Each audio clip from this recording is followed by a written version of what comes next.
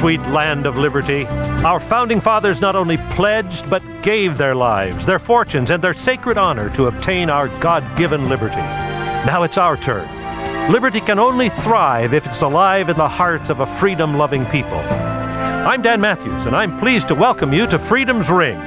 Here's our host and constitutional lawyer and minister, Alan Reinach. Welcome back to Freedom's Ring, my friends.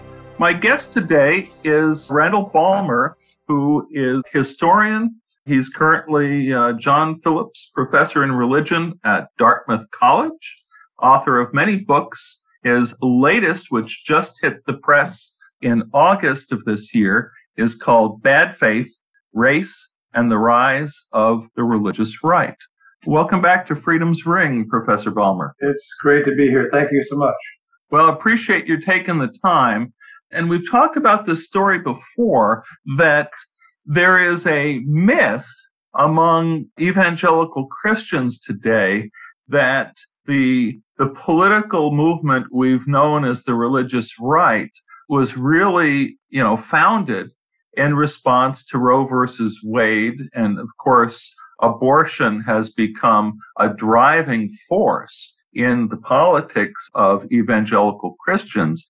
But in fact, that's not correct as a historical matter. And I know you not only lived this history, but you've researched it. Talk to me about why it is that, how abortion came to be the center of this myth and the center of this political movement. I think the short answer, Alan, is that abortion became a part of this myth simply by dint of repetition. The leaders of the religious right kept saying, it's abortion that got us politically active. We didn't want to be active. And in fact, evangelicals were not politically active, at least not in any organized way, for most of the 20th century, certainly the middle decades of the 20th century. And they kept saying in the 1980s and beyond, well, we got involved in politics because of the scourge of abortion, and we wanted to get Roe v. Wade overturned. And I think simply by dint of repetition over the years, this became sort of the standard story. And I'm even willing to allow that certain leaders of the religious right actually came to believe it themselves after a while. If you listen to what Jerry Falwell said, for example, toward the end of his life, it's pretty clear that he thought that abortion was what got them involved in the movement. And it's simply not the case. And so that's what I was trying to weed out. Well, take us back to the 1970s in the aftermath of Roe versus Wade, which was the abortion decision from 1973. And what were the Protestant responses to Roe v. Wade? And what was the whole debate? In your book, you point out that it was much more nuanced initially than the sort of very, kind of bifurcated, it's either make it illegal, it's either pro-choice or pro-life. We've become very binary in our approach to abortion in recent decades. But it wasn't that way back in the 70s.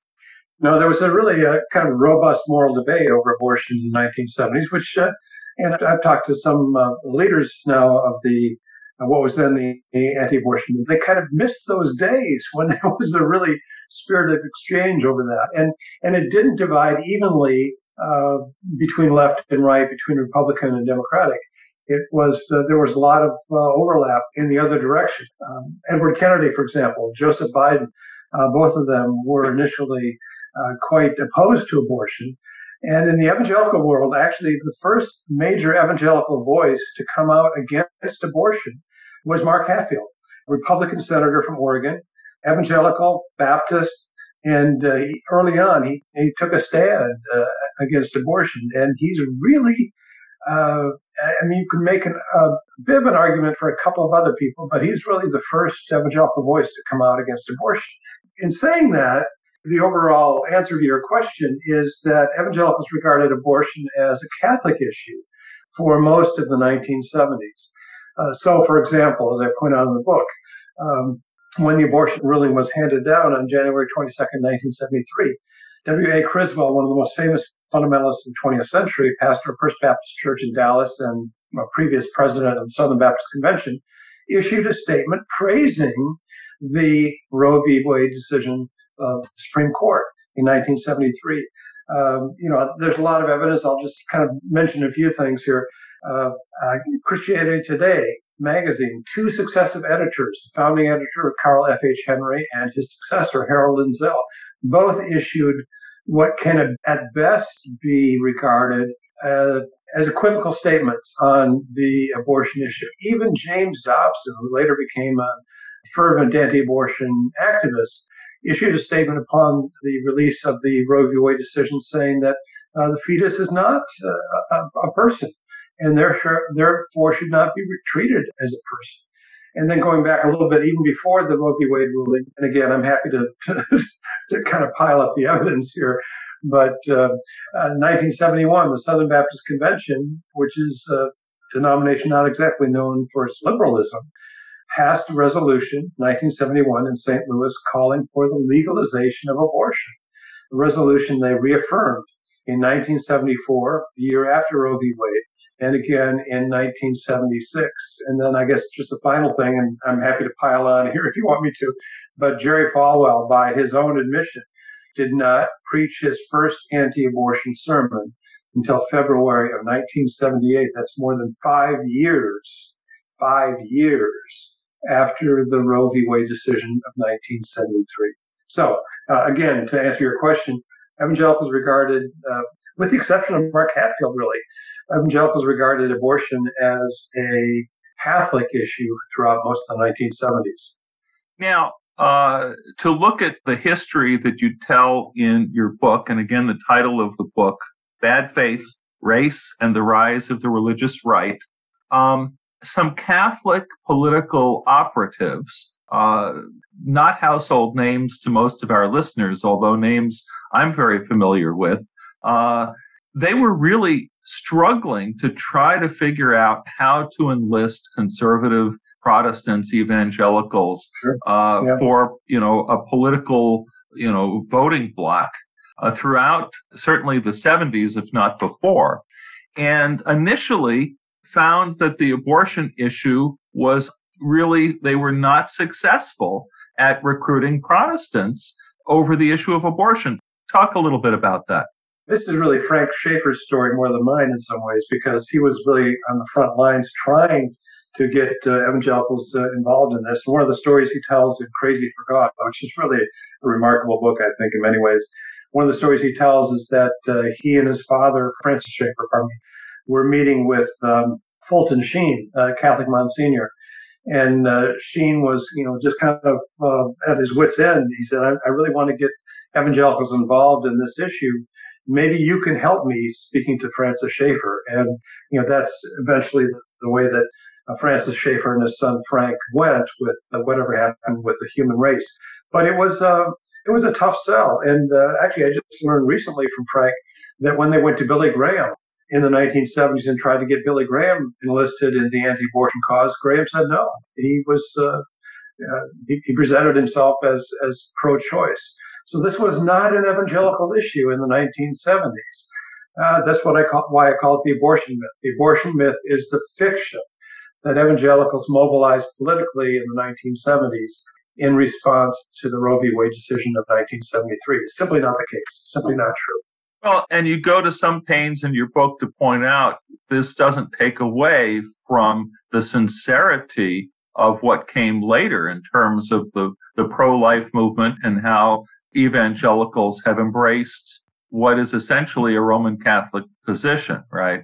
Well, that's absolutely right. And I'm not passing judgment on that. And I think, I certainly think that there's a strong moral case to be made against abortion. I think, the way I personally would parse it out is I think there's a distinction between a moral case and a legal case, but that's probably another conversation that we might want to get into at some point. But yes, absolutely. I'm not, and I want to reinforce what you just stated in your question.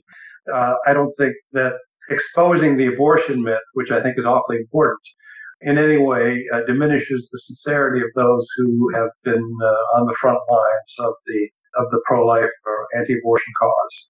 Well, for those who are wondering why we haven't yet talked too much about the issue of race, we're going to do a second interview and really focus on what really was the founding of the religious right. But I do want to kind of look at the sort of theological/legal angle here, because as a Seventh-day Adventist, I've often said that we stand on the shoulders of the Baptists in our approach to separation of church and state.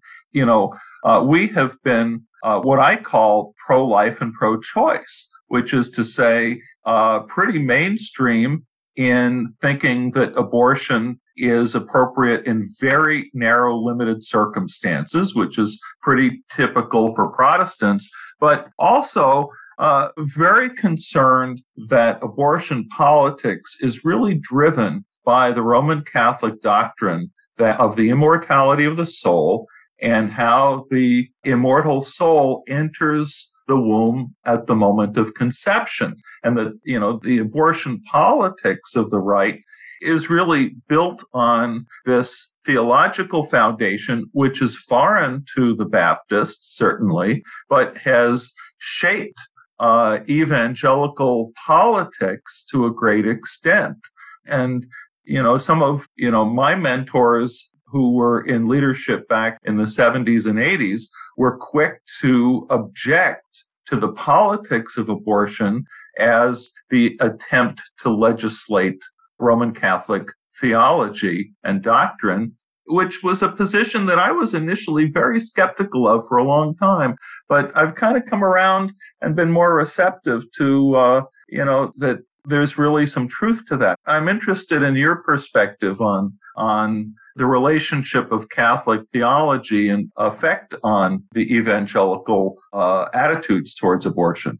I think that effect has been profound, and I think it's frankly the abortion issue that brought these two together. When I was growing up in the evangelical world, or what I call the evangelical subculture, I was taught to be extraordinarily suspicious of Roman Catholics and Roman Catholicism in any and all forms. In fact, my parents told me if I ever married a Roman Catholic, I would be disowned. I expect that story probably is not all that unusual within the evangelical world in the middle decades of the 20th century. But yes, I think the abortion issue has brought these two formerly antagonistic religious traditions toward more of an understanding. And I also think, and I don't mean this in a critical way, although it probably will sound that way, I think to some degree that what happened with evangelicalism in the 1980s is that they began to outsource their theology, their theological thinking to the Roman Catholic Church on issues like abortion, in part because evangelicals simply hadn't thought about it as a moral issue before really the 1980s. And it's also reflected, I think, in judicial appointments. Ronald Reagan, George H.W. Bush, George W. Bush, all of them owed a great deal to the religious right for their political rise, their political success. And so when they were making judicial appointments, particularly Supreme Court appointments, the logical thing to do would have been to appoint evangelical jurists to those important positions. And then you begin to think, well, what's the short list of evangelical jurists? It's a very short list, especially in those years. Right. And they wound up with Roman Catholics on the court. And they wound up instead with conservative Roman Catholics. So I've been arguing for many years, in a sense, evangelicals have outsourced their thinking on these legal issues. And again, it sounds like a criticism. I don't mean it as a criticism. It's more a description, really, of what happened. Well, and I think that's what happened. We're going to continue the conversation in next week's show. Our guest today, Professor Randall Balmer. His book, Bad Faith, Race, and the Rise of the Religious Right, is available now wherever books are sold. Professor Balmer, I really appreciate your being with us on Freedom's Ring. My pleasure. And friends, this has been Freedom's Ring. I'm your host, Alan Reinach. Till next week, let freedom ring.